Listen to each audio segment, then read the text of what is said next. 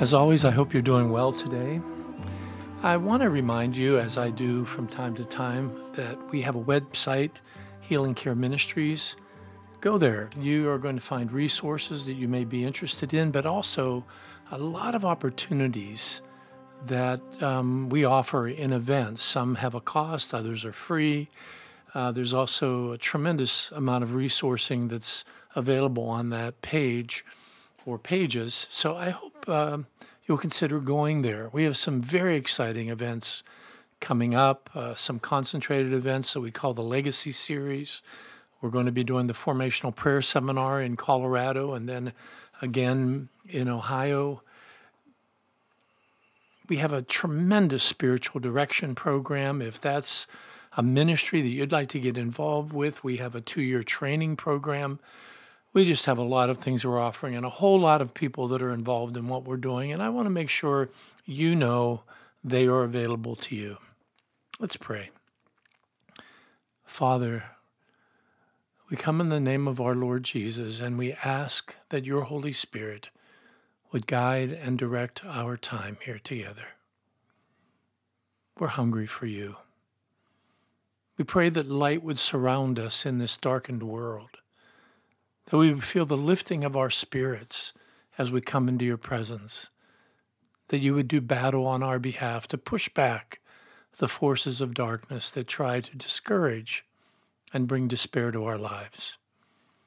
Help us, Lord, to see where you are, what you're doing, and to be able to participate with you. We pray these things in the name of our Lord Jesus. Amen. There's a story in Scripture that has been for years foundational to my ministry and how we choose to do ministry at Healing Care. It comes in the Gospel of John, chapter 5. It says there, beginning in verse 16, that Jesus was ministering on the Sabbath, and the Jewish leaders were very, very upset, and they began to persecute Jesus. And Jesus gives them this response. He says, "My Father is always working, and I too am working." Well, this only made the Pharisees all the more angry. And then Jesus said this, and this becomes for me the foundation of effective Christian ministry, at least the foundation of effective ministry in my own life. Jesus said this, "Truly, I tell you, the Son can do nothing by himself. He can only do what he sees his Father doing, because whatever the Father does, the Son also does." This is an amazing scripture because it's telling us that Jesus didn't just do anything, but he sought to perceive what it was that the Father was doing, and that's what he concentrated on. Now, this isn't the only time our Lord nuanced this idea. It's also written in John 3. A person can receive only what is given them from heaven. That comes right from the Gospel of John, from the words of John himself. He too saw that you can only do what the Father is doing, and you can only minister where the Father has called you to minister. Jesus also made comments. For example, "I have come down from heaven not to do my will, but to do the will of the one who sent me." That's in John chapter 6. And then he says, "For my Father's will is that everyone who looks to the Son and believes in him shall have eternal life, and I will raise them up on the last day." This whole picture of the ministry of Jesus being very focused on what he perceives the Father to be about. In John chapter 7, Jesus said, "I'm not here on my own. I'm here because of the one who has sent me." And then finally, I'll mention there are several others here, but Jesus says in chapter 8 of John, "I do nothing on my own, but speak just what the Father has taught me. I am telling you What I have seen in the Father's presence, I have not come on my own. God has sent me. This to me becomes the foundation of all effective ministry, that we are to do the things we see the Father doing.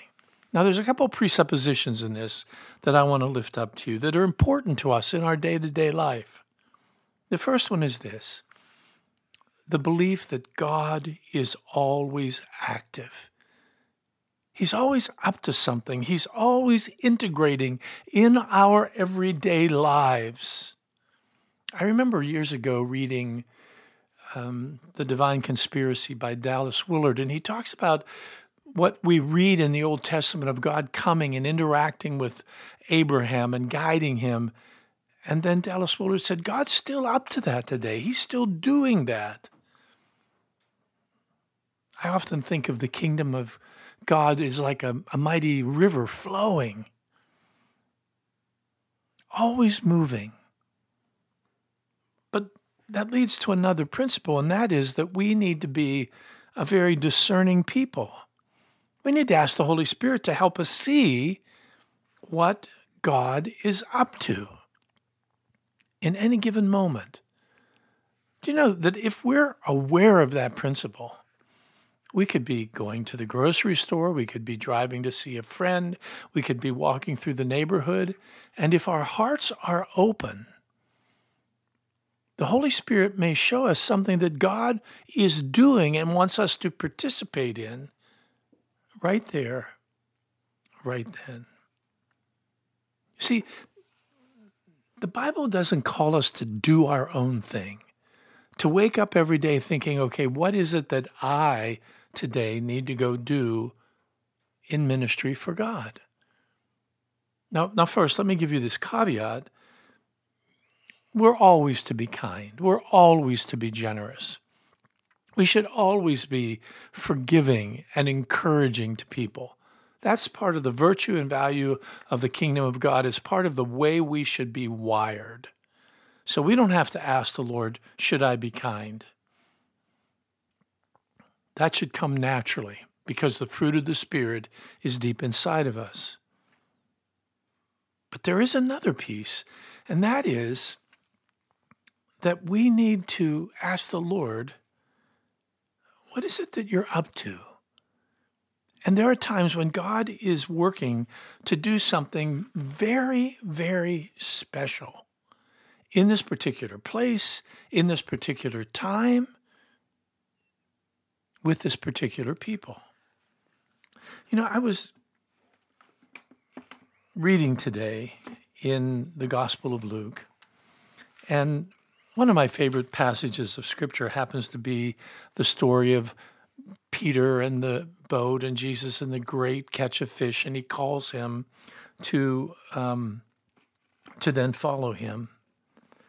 But you know, later on in chapter 5, there's a story about these friends bringing a man to Jesus and wanting to get him into Jesus' presence so Jesus can heal him. But there's too many people, and so they cut a hole in a man's roof, which I'm sure didn't please that man, and they lower the guy.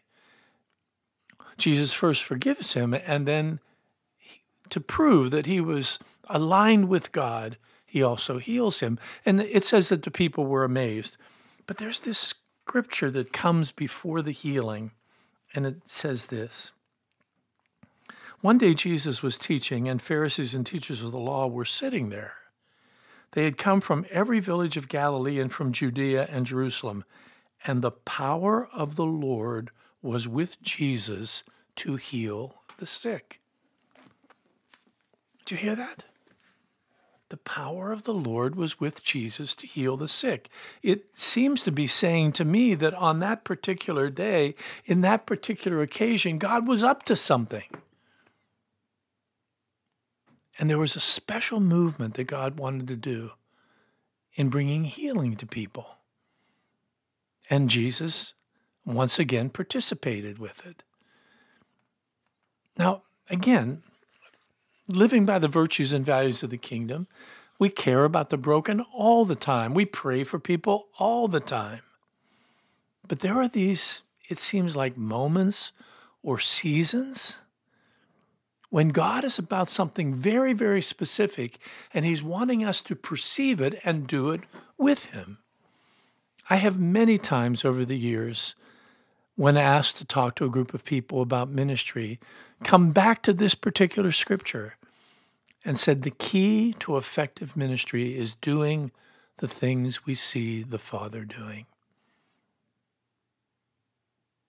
In one way, it's saying that even our best ideas are not necessarily enough.